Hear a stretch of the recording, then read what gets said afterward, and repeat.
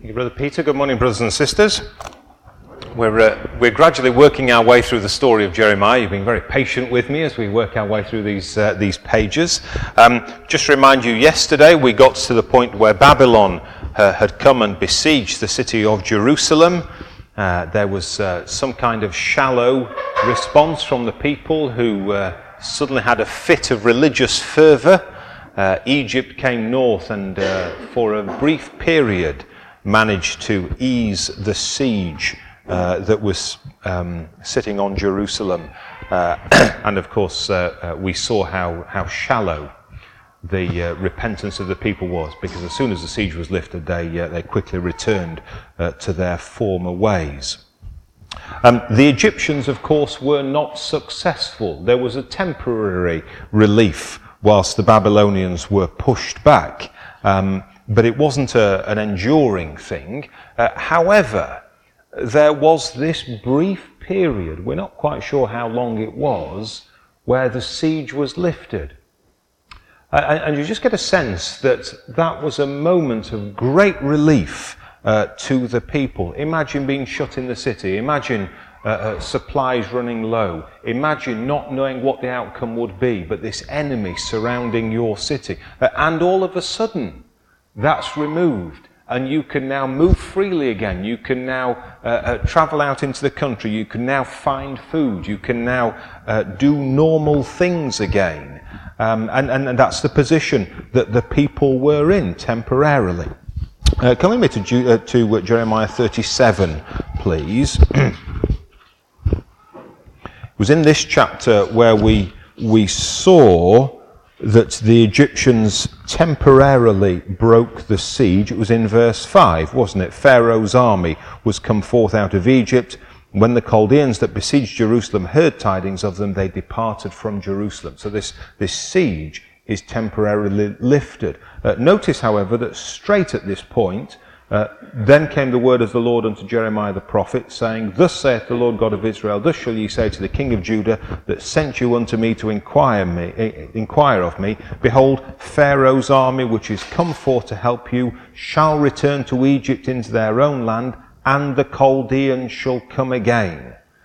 So Jeremiah has got to reiterate this overarching theme that he's been pushing on for all these years. The Chaldeans are coming. The Babylonians are coming. You might think the Egyptians have brought you some temporary relief, but be aware, the Chaldeans are coming back. The Babylonians will be taking this city. So he delivers this message, this same unpalatable message, and you can imagine there's lots of opportunity for unbelievers to respond and say, we don't believe you, Jeremiah. So many times they've had a near miss. Here was another near miss. Babylonians at the door, and now they're not. The Egyptians have saved them. And it's just reassuring to us, brothers and sisters, isn't it? How many close calls have we had where we thought, oh, this might be the time when Christ is coming. This might be the time when the Lord is going to intervene. Just because that moment has been and gone, do not think the Lord has not got this long-term plan gradually working out its purpose here on earth. And one day it will be the real thing, and we can be persuaded and convinced of that. As you read down chapter 37, you see that Jeremiah himself takes the opportunity to move out of the city. In verse 11, it came to pass that when the army of the Chaldeans was broken up from Jerusalem for fear of Pharaoh's army, then Jeremiah went forth out of Jerusalem to go into the land of Benjamin. And of course, Benjamin was the area where his home was. That's where Anathoth was. Here he was, going home, returning back to his roots, as it were. For a long time, he's not been able to do this. But now he can. There are a number of reasons why he might be doing that. Plenty of people might have been replenishing the city. He might have been part of that. Some have said, well, maybe he was trying to escape, and that might be so, but that's not the indication from Scripture. If we conclude this sentence that we started reading, we see that he went out to separate himself in the midst of the people. The Revised Version says he went out to receive his portion there, as if he's going to collect his inheritance or going back to his own lands in Anathoth, the family lands that belonged to him. I don't think this is receiving the land that was offered to him by Hananiel, and we'll look at that in a little while. Maybe he was just going back to his own inheritance in the land of Anathoth. But of course he was never to make it outside the city gates. He only makes it to the gates, doesn't he? Because in verse 13, when he was in the gate of Benjamin, a captain of the ward was there, whose name was Irijah, the son of Shelemiah, the son of Hananiah. Do you remember Hananiah? He was the false prophet. He said, 2 years' time, the captivity will be over, the king will be back, and he gave that prophecy in the 5th month, and by the 7th month, after a challenge from Jeremiah, he was dead. You remember that? We looked at that yesterday. Here, his grandson is on the gate. And his grandson intervenes and takes hold of Jeremiah and accuses him falsely. And the accusation at the end of verse 13, you're leaving here because you have fallen away to the Chaldeans. And it would be easy to amass lots of evidence, wouldn't it? Here is Jeremiah saying, the Chaldeans are coming, you need to fall in, you need to submit to the Chaldeans, you need to go with them into captivity, there's a 70-year period that's been determined, you just need to fall into line with this. He was speaking Babylonian propaganda. He was carrying the Babylonian message. Maybe the people were looking for someone who would say, no, it's not going to happen. No, we can defend ourselves. No, we must stand firm. But that wasn't the message that Jeremiah had. So when he speaks his message, and we didn't read the summary of it from verse 7 to verse 10, but if you just look at the conclusion of that, he's got this prophecy, the end of verse 10, that the city will be burnt with fire. That was Jeremiah's message, that unless the people repent, the Babylonians would come and the city would be burnt with fire. So he's arrested here as a traitor. Of course, Irijah has other motives. He wants to get equal with the man who was such an opponent of his grandfather. And Jeremiah is arrested and accused of falling out to the Babylonians in verse 13, and he's brought in verse 14 to princes. And we've come across groups of princes, haven't we, as Jeremiah's life has progressed. These are pretty unworthy at this stage. These are a base group of individuals, and in verse 15,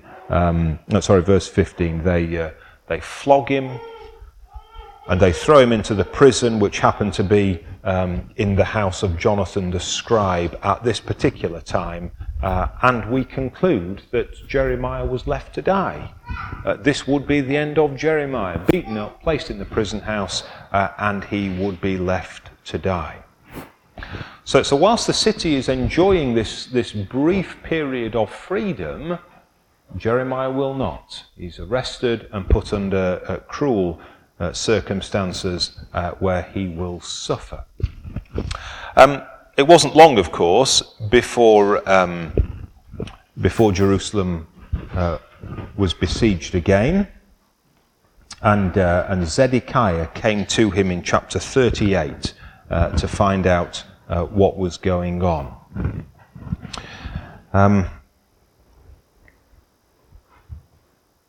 If you look at verse 18 of chapter 37, moreover Jeremiah said unto Zedekiah, what have I offended thee, or against thy servants, or against this people, that ye have put me in prison?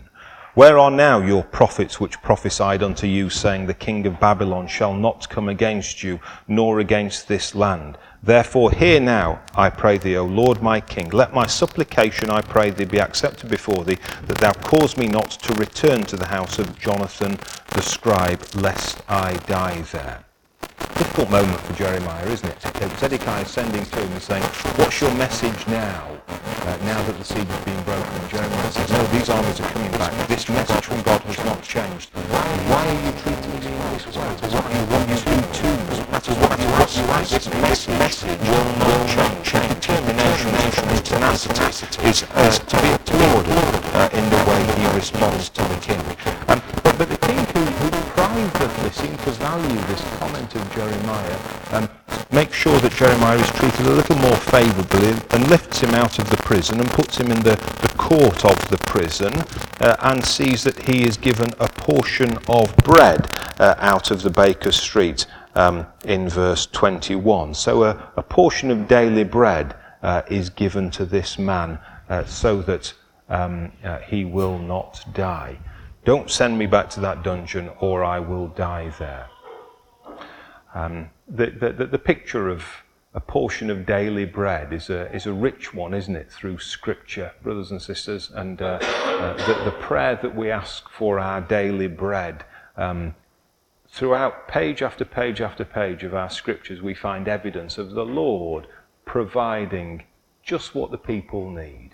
Whether it was manna in the wilderness where the 10th part of an ephah was given, whether it was a widow in Zarephath and the cruse never emptied and there was always a handful of grain. All these things are evidence of God who provides. He doesn't go about making people abundantly rich or so that they're overwhelmed by material things, but he is giving sufficient for these people. And here now, Jeremiah just receiving what he needs to sustain him in his daily living. When the enemies of Jeremiah hear that he's now being treated better, as we slip into chapter 38, they are really cross about this. They don't want him to be receiving this daily bread. As far as they're concerned, he can die, and his message can die with him. So if in chapter 38, verse 3, thus saith the Lord, Jeremiah with his constant message, this city shall surely be given into the hand of the king of Babylon's army, which shall take it. Therefore the princes said unto the king, we beseech thee, let this man be put to death. For thus he weakeneth the hands of the men of war that remain in this city, and the hands of all the people in speaking such words unto them.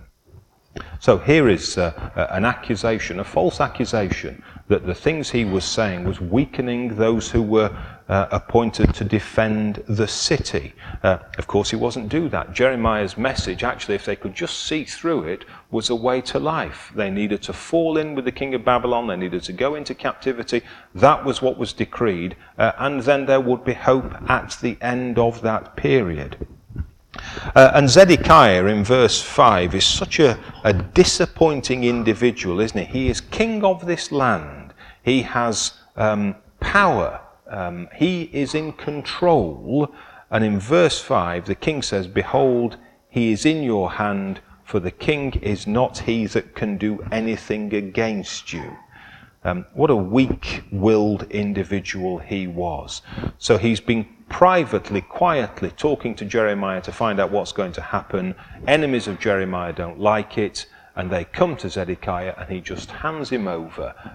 It's very, very Pilate-like, isn't it? We might see some of this tomorrow when we consider Jeremiah and the Lord Jesus Christ. Here is Zedekiah, who might have wanted to protect Jeremiah, might have wanted to look after him because he's interested in what Jeremiah has to say, but when it comes to showing his true colours, well, Jeremiah is handed over, and this individual will not do anything to protect him. And the treatment now, you know well, brothers and sisters, is very bleak, isn't it? Now taken away, now placed in the dungeon of Malchijah. He's lowered down. It's a pit full of mire and mud, and he sinks down in it. And he would certainly die there. There's no doubt about it. He was put in this pit in order that he could die. And it's lovely, isn't it, that Ebed-Melech, the Ethiopian eunuch, who is going to intervene here and rescue Jeremiah, and persuade the king to pull him out of the dungeon, which of course is done. And again, a portion of bread is found in the court of the prison house, and Jeremiah was rescued after many days. We know that Jeremiah was a man of his scriptures. We know that Deuteronomy particularly came out strongly in the things he had to say. We know that he was a man of God's word. And it's interesting to think of the scriptures that might have sustained him in such a bleak moment. Psalm 40, don't lose Jeremiah, but Psalm 40 is one such psalm which might just have been a source of comfort to him as he suffered such terrible things. Psalm 40, which is of David, verse 1, I waited patiently for the Lord. He inclined unto me and heard my cry. He brought me up also out of an horrible pit, out of the miry clay, and set my feet upon a rock, and established my goings. And he hath put a new song in my mouth, even praise unto our God. Many shall see it and fear, and shall trust in the Lord. Blessed is that man that maketh the Lord his trust, and respecteth not the proud, nor such as turn aside to lies. Jeremiah, this wonderful man of truth who changed not his message and trusted in the Lord. I wonder if psalms like this were uppermost in his mind when he was seeking to place his trust on the Lord as best he could. Back in chapter 38 of Jeremiah, then please, as he's pulled out of this difficult dungeon, Zedekiah the king again wants a message. Verse 14 of chapter 38. Zedekiah the king took Jeremiah the prophet unto him into the third entry that is in the house of the Lord. So a private place. Maybe nothing was happening in the house of the Lord these days. Maybe that was such a forsaken place that the nation had become so godless that Zedekiah could be confident he'd have peace and quiet there. There'd be no one else in that room because no one was going up to worship. And Jeremiah again, verse 15, said unto Zedekiah, If I declare it unto thee, wilt thou not surely put to death? And if I give thee counsel, wilt thou not hearken unto me? Doesn't matter what I say, Zedekiah. I've told you time and time again. It does not matter. I cannot say it in any different way. You might put me to death. You will not listen. But the message is not changing. And we wonder, don't we, why Zedekiah might not listen. We wonder why it would be that a king of Israel who's been given information about saving his people, who's been given clear guidance as to what to do to obtain life, we wonder why it is that he is refusing to listen. Interesting question, of course, because that's just where we are today, isn't it? Here we are, we have a message of life, a message of hope, a message of truth. The people might not like to hear it. They might have preferences for other things rather than what the gospel dictates is required. And yet, we have the way of life. Why won't people listen? Well, in Zedekiah's case, it's very clear, isn't it? Verse 19 tells us why he would not listen. And it was all down to pride. Zedekiah the king said unto Jeremiah, I am afraid of the Jews that have fallen away to the Chaldeans, lest they deliver me into their hand, and they mock me. So he's worried that when he's taken into captivity, he will be placed alongside the Jews who have already gone into captivity, and they would mock him. And he refused to listen to Jeremiah's message because of that personal fear of being mocked. Now, I might be being a little hard on Zedekiah here because this word mocking isn't just about making fun. It's not like playground taunts that children might get at school. This is something more serious. You can look back.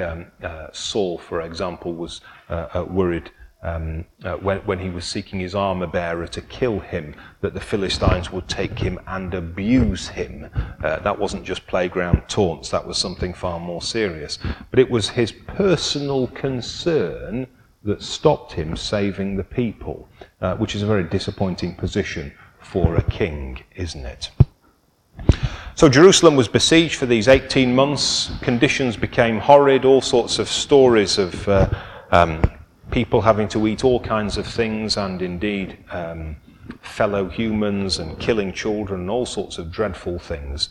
And the Babylonians surrounded the city and besieged it. Jeremiah, locked in prison, is now going to receive a visit from a relative. Let's go back to chapter 32, please. This is a relative from Anathoth.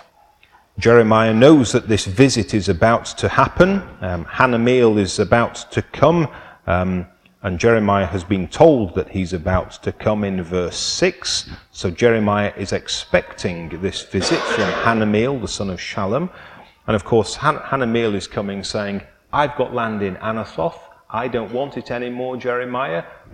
You have the right of redemption. Would you like to buy it? That's the offer that's put on the table there for Jeremiah. It's interesting to think that through from a human perspective. Hanamiel, who presumably is besieged in the city with everybody else, he's offering something to Jeremiah for money which is absolutely worthless. It's land that's currently occupied by Babylonians. Even if it wasn't occupied by Babylonians, Jeremiah can't do anything with it because he's in prison, so he can't own it or benefit from it. It's being offered at a time when land is of no value. What people needed was food. That's what they needed. And the only way they could have food was cash to buy these things. And of course, prices were soaring away. So here is a man who's wanting to turn useless land into cash in order that he can buy this expensive food. So it's all very self-centered on Hanamiel's side, isn't it? And yet the land is offered to Jeremiah.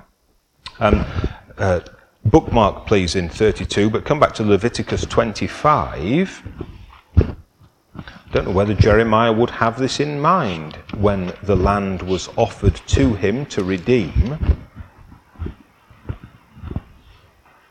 But the law says, Leviticus 25, verse 25, if thy brother be waxen poor, and hath sold away some of his possession, and if any of his kin come to redeem it, then shall he redeem that which his brother hath sold.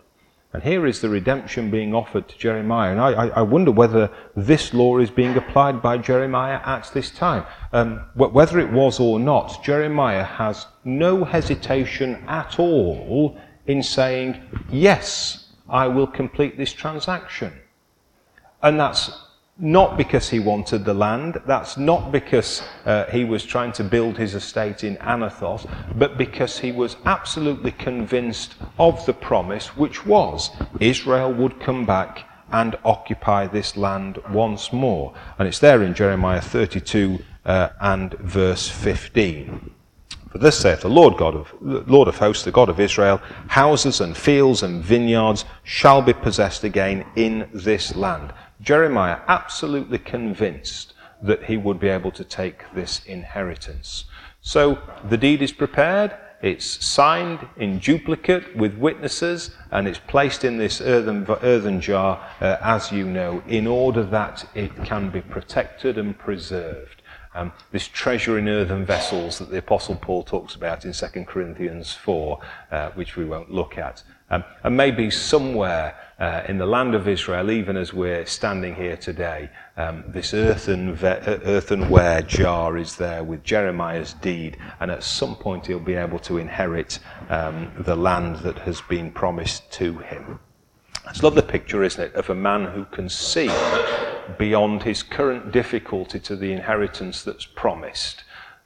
If we can have our vision at that kind of level, brothers and sisters, it does not matter what circumstances come our way. If we can just raise our sights and our vision to the inheritance that lies ahead, then that will make for a better outcome.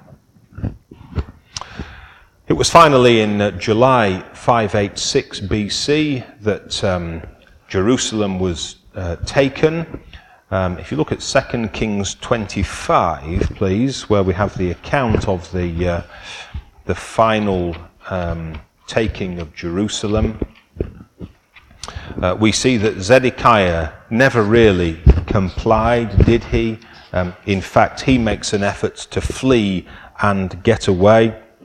If you look at 2 Kings 25 and at verse 5, you see that he escaped out and he was down onto the plains of Jericho when he was overtaken by the Babylonians. And the Babylonians took him up to the king of Babylon at Riblah, which is interesting.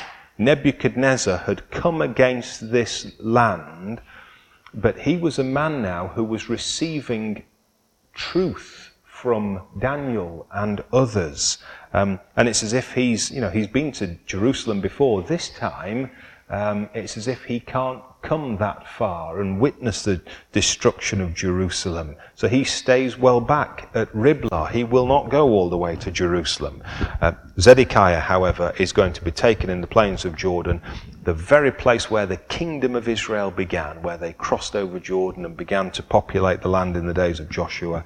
This is where the kingdom ends. And we remember how Zedekiah was blinded, having seen his sons killed, and is taken away.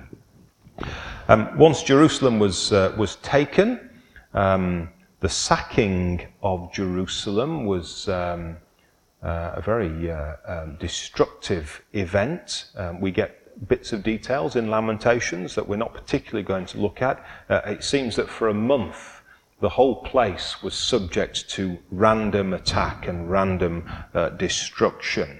And then Nebuzaradan arrived, the high officer of Babylon. And at that stage, the destruction just became organized and systematic. It didn't stop, but they had a military approach to it as they worked their way through Jerusalem. And Jeremiah had been promising that the city would be burned, and indeed in verse 9 of 2 Kings 25, that's exactly what they did. He burnt the house of the Lord, the king's house, and all the house of Jerusalem, and every great man's house burnt he with fire. And archaeologists have unearthed confirmation that the house of God was burnt at that time. Jeremiah, of course, whilst this final invasion was taking place and Jerusalem was being broken up, Jeremiah was rescued, wasn't he? There was an evacuation of these people who were moved out and taken off into captivity, but Nebuzaradan comes across Jeremiah as part of the captives. Come with me to chapter 40 of Jeremiah, please, would you? Because there's this most remarkable conversation between Nebuzaradan, who's leading the charge for Babylon, and Jeremiah. And in verse 2 of Jeremiah 40, the captain of the guard took Jeremiah and said unto him, The Lord thy God hath pronounced this evil upon this place. This is a Babylonian general speaking to a Jewish prophet saying, this is what the Lord God has pronounced. And he's brought it, verse 3, and done according as he hath said, because ye have sinned against the Lord and have not obeyed his voice. Therefore this thing is come upon you. And Jeremiah is going to say, I know that. I've been saying that to these people for years and they won't listen. And here's a Babylonian general saying it. And we just wonder then, where's he got this from? Where's Nebuzaradan learnt this? And we're just getting a little hint of an influence that's grown in Babylon with Daniel and his friends. Daniel, remember, promoted to the most senior position in the land. All those 127 rulers, and there were three principal ones, and Daniel was leader of the three principal ones. And it could well be that when Nebuchadnezzar was undergoing his 7 years of living like a beast out in the field, isn't it remarkable that it's still a time of order and the nation of Babylon runs properly? And that could well be because Daniel was in charge.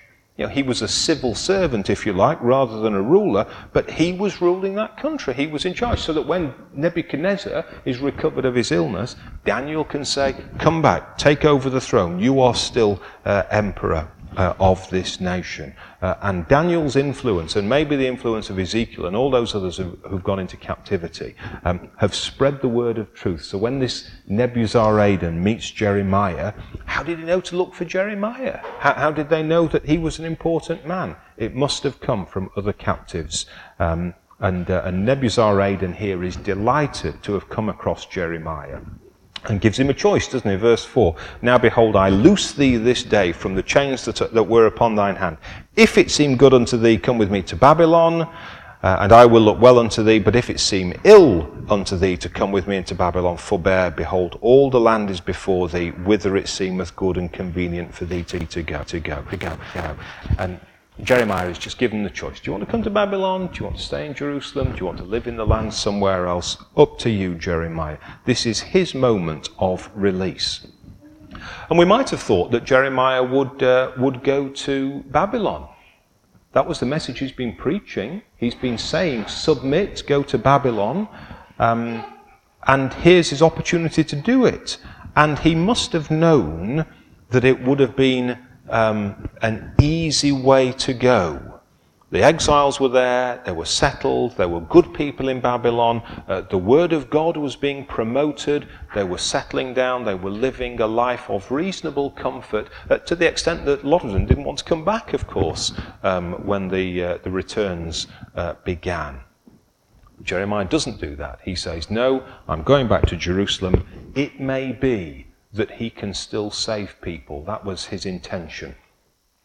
And you know how things work out. Gedaliah is then going to be appointed as governor over the land, ruling on behalf of Nebuchadnezzar in Babylon. He encouraged the people to serve Babylon. That's in verse 9 of chapter 40. And in verse 10 you get the impression that there's just a short time of peace here. They're going out, they're gathering harvests, the final destruction has taken place, and under Gedaliah there's just this moment where all seems to be going okay. Land will be allocated to peasants. Jeremiah might have been able briefly to enjoy rural life, possibly.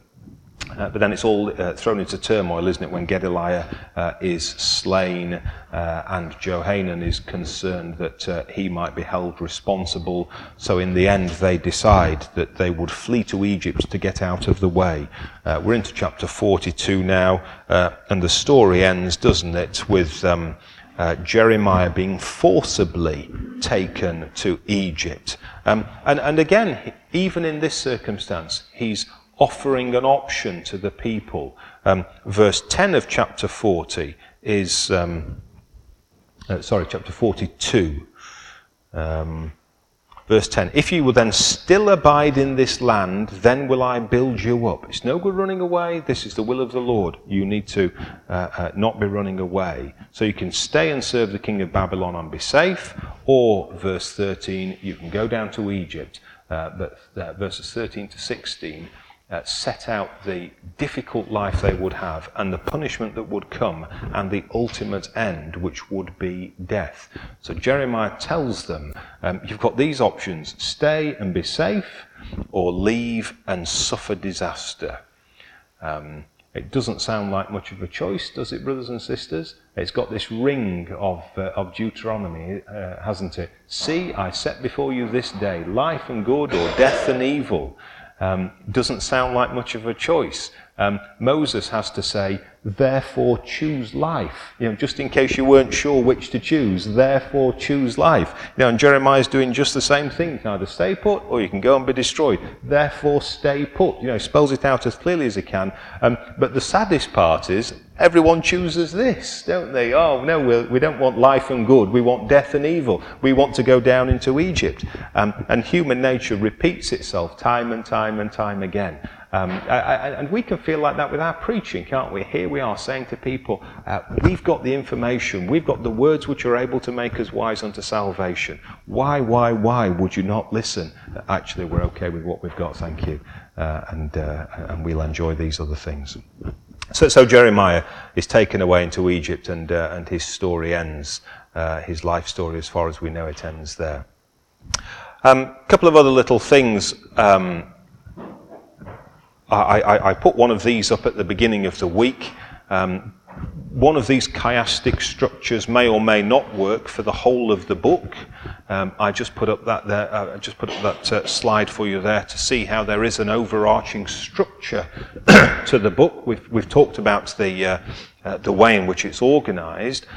If that structure is a legitimate one and it works in one of these chiastic ways, then the concentration, the bit where the book wants us to focus is this message of future hope, which we get in these 4 chapters in the middle of the book, where we're going to read about the new covenant that's being offered. I'm sorry I've not managed my time particularly well through this week. I've got to the point where the title of our classes barely bears any resemblance to the material I've given to you. I do apologise for that. Let's just look for a moment or two, though, at these wonderful chapters and remind ourselves of this great promise and prophecy that's contained in this section. You'll just notice in chapter 30 that Jeremiah is told here, verse 2, to write this in a book. This is going to be written in a book, please. This new covenant. It's so important, let's make sure it's written down. So under inspiration, Jeremiah is now going to sit and write all these words that have been spoken. And why is he going to write it? Verse 3, because the Lord is looking beyond the captivity. He's looking beyond the destruction. He's looking beyond this real low point in Judah's history to something far better. I've got something in store here, and I want this recording because I want my people to know about it. So says Almighty God. So it begins with Jacob's trouble, but the overarching message is that Jacob will be saved out of it. Verse 7 of chapter 34, alas, for that day is great, so that none is like it. It is even the time of Jacob's trouble, but he shall be saved out of it. This is now going to be overridden with hope and encouragement that God has things in control, even though it's a bleak period. And it's interesting that God is helping these people, even though they're past helping. If you look at verse 12, for example, they have a bruise or a hurt which is incurable and a wound which is grievous. There's none to plead their cause. There's none to provide medicine. There's none to do any binding up. All those who loved you, well, they've forgotten you and they've forsaken you. And indeed, you are wounded with the wound of an enemy. But, says the Lord, I can see that there is none to help. So, I am going to provide someone to help. And the prophecy of the individual who will come and intervene and provide this source of recovery will be one who comes from their midst. And instead of serving a king of Babylon, they will serve the Lord their God and David their king. Verses 8 and 9. If you look down at verse 21, it says in the King James Version, their nobles shall be of themselves, and their governor shall proceed from the midst of them. Nobles is better translated as prince, so it's not a plural word, it's a singular word. Their prince, their ruler, will come out of the midst of them. And they haven't had that for a long time. Yes, they've had their own king sitting on the throne, but it's been a king imposed by a king of the north in Babylon, or it's been a king imposed by a king of the south in Egypt. And here is Jeremiah saying, no, this will be a king who will come out of our own midst. He will be one who will rule over us. So it's a little bit like Deuteronomy 18, isn't it? This prophet who will come out of the midst of his brethren. All these echoes with Deuteronomy.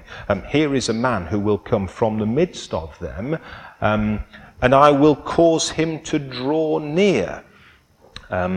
It says in verse 21. And causing him to draw near is language of priesthood, isn't it? You remember that? Or it was a priest's job to draw near to Almighty God and to represent the people. If you wanted to have a look in Numbers 16 verse 5, when Korah, Dathan and Abiram were challenging Moses, this was the language that was being used. We'll have a look, says Moses, and we'll see who the Lord allows to draw near in this priestly way. So whilst it's not absolutely clear, as soon as we start scratching the surface here, this individual who is going to be raised up from amongst his brethren and will rule over his people is going to be a king because he's ruling, but is also going to undertake these priestly duties because the Lord is going to allow him to draw near.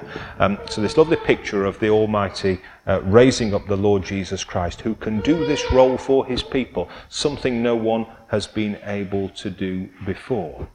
And of course, through the work of the Lord Jesus Christ, this restitution will be complete. In verse 22, ye shall be my people, I will be your God. That's where the Almighty has wanted to get to right from Sinai. And the ultimate, the outcome will be that through the work of the Lord Jesus Christ, this is what will happen. In chapter 31, we have this lovely section about men being given, God's people being given a new heart, a new covenant from verse 31 onwards. And verse 33, but this shall be the covenant that I will make with the house of Israel after those days, saith the Lord, I will put my law in their inward parts and write it in their hearts. I will be their God, they shall be my people, and they shall teach no more every man his neighbour and every man his brother, saying, know the Lord, for they shall all know me, from the least of them unto the greatest of them, saith the Lord. So, this is a powerful picture, isn't it, of the Word of God that is changing the hearts of these men and women, and we ought to be playing our part in that at the moment. It's relatively easy to examine the commandments of the Lord Jesus Christ and try and do them, but it can become a mechanical thing. Forgive me for saying this, brothers and sisters, but we've lifted the laws of the Old Testament, which we know were all mechanical and legalistic, and we've replaced them with our own, if we're not careful, because now being saved means, well, you go to the breaking of bread on Sunday, and you do your daily readings, and you say your prayers, and you do this, and we've got a whole load of new mechanical things that we have to do. And I'm not saying we shouldn't be doing those things. Of course we should. But has it changed our hearts? Has it made us into different people? Or are we just individuals who are going through the motions, rather like scribes and Pharisees would just go through the motions? Here, the conclusion of the matter is that they know the Lord. Do you remember Josiah's motivation? He wanted to do the commandments of the Lord so that he might know God. And these people have got to a stage where, not just because their heart has been magically changed in some way, but through the influence of the Word and the application of it, they are becoming changed people. And they get to the stage where they say, now I see what the Lord is all about. Now I'm getting to know Him. And we can only do that, brothers and sisters, when we lift the commandments from the printed page and put them into practice because we want to know Him. It speaks beautifully of sins forgiven, and you'll notice there's no mention here of sacrifice because the sacrifice has been provided by this individual. No mention here, no more remembrance of sins in verse 34, and the sign of the sun and the moon and the stars. We pick that up in Luke 21, don't we? The symbol of Israel as a nation. That's where our focus needs to be in these last days, because that's the confirmation that the Lord's covenant is working out with His people. Eventually, the city of Jerusalem is to be rebuilt in verse 38. And then there's this lovely little picture of an occupied a land of Israel occupied by returned Jews, a regathered Israel. If you look in chapter 32, at verse 37. Behold, I will gather them out of all countries whither I have driven them in mine anger, and in my fury, and in my great wrath. And I will bring them again unto this place, and I will cause them to dwell safely.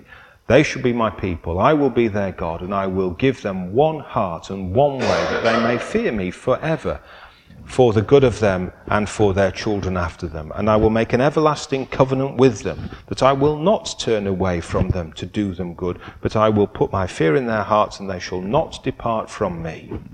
Verse 43, and fields shall be bought in this land, whereof ye say it is desolate without man or beast, it is given into the hands of Chaldeans. Men shall buy fields for money, and subscribe evidences, and seal them, and take witnesses in the land of Benjamin, and in the places about Jerusalem, and in the cities of Judah. I wonder what Jeremiah thought when he was writing this in his book, because he's done just this, hasn't he? He's sealed his deed for the land in Anathoth. He's got his inheritance lined up, and now here is the Almighty saying, confirming to him, you will receive that inheritance.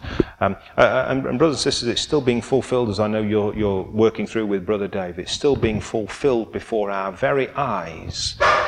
The sign of the returned Israel, the regathered Israel, is the most wonderful sign that we have today.